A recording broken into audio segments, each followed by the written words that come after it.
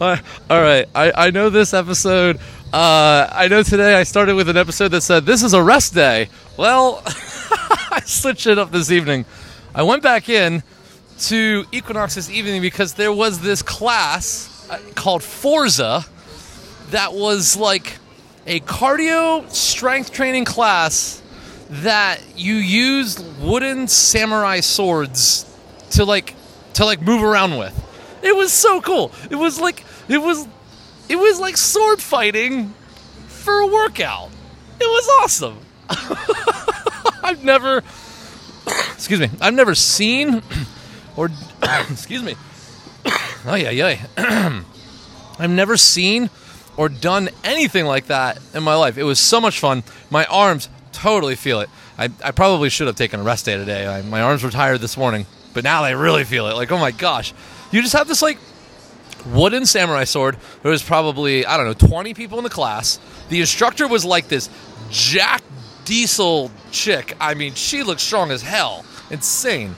And you just start with like some basic maneuvers, a lot of like chopping kind of maneuvers, and then you add in some squats, and then you add in some like diagonal cuts, like you're gonna cut like through their body, and then there's I'll tell you what, like, it's as much a mental workout as it is a physical workout. You have to like lock in because there's like a lot of like almost like choreography going on. You know, a lot of like you strike with this right foot forward, but then you switch up when you do the two diagonals from the left and all of this. And it's 45 minutes long.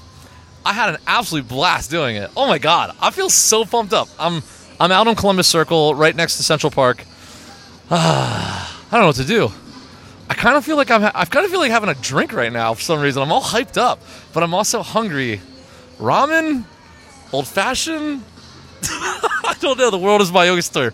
The world is my oyster. I freaking love it. Oh my God. That was such a fun class. I will absolutely 100% do that Forza class thing again. And it was full. And then there was another one afterwards, I think, called Power Strike, which might be like a boxing class, but I think it's the same instructor who literally was like freaking the female version of Terminator. She was so jacked. It was nuts. It was awesome.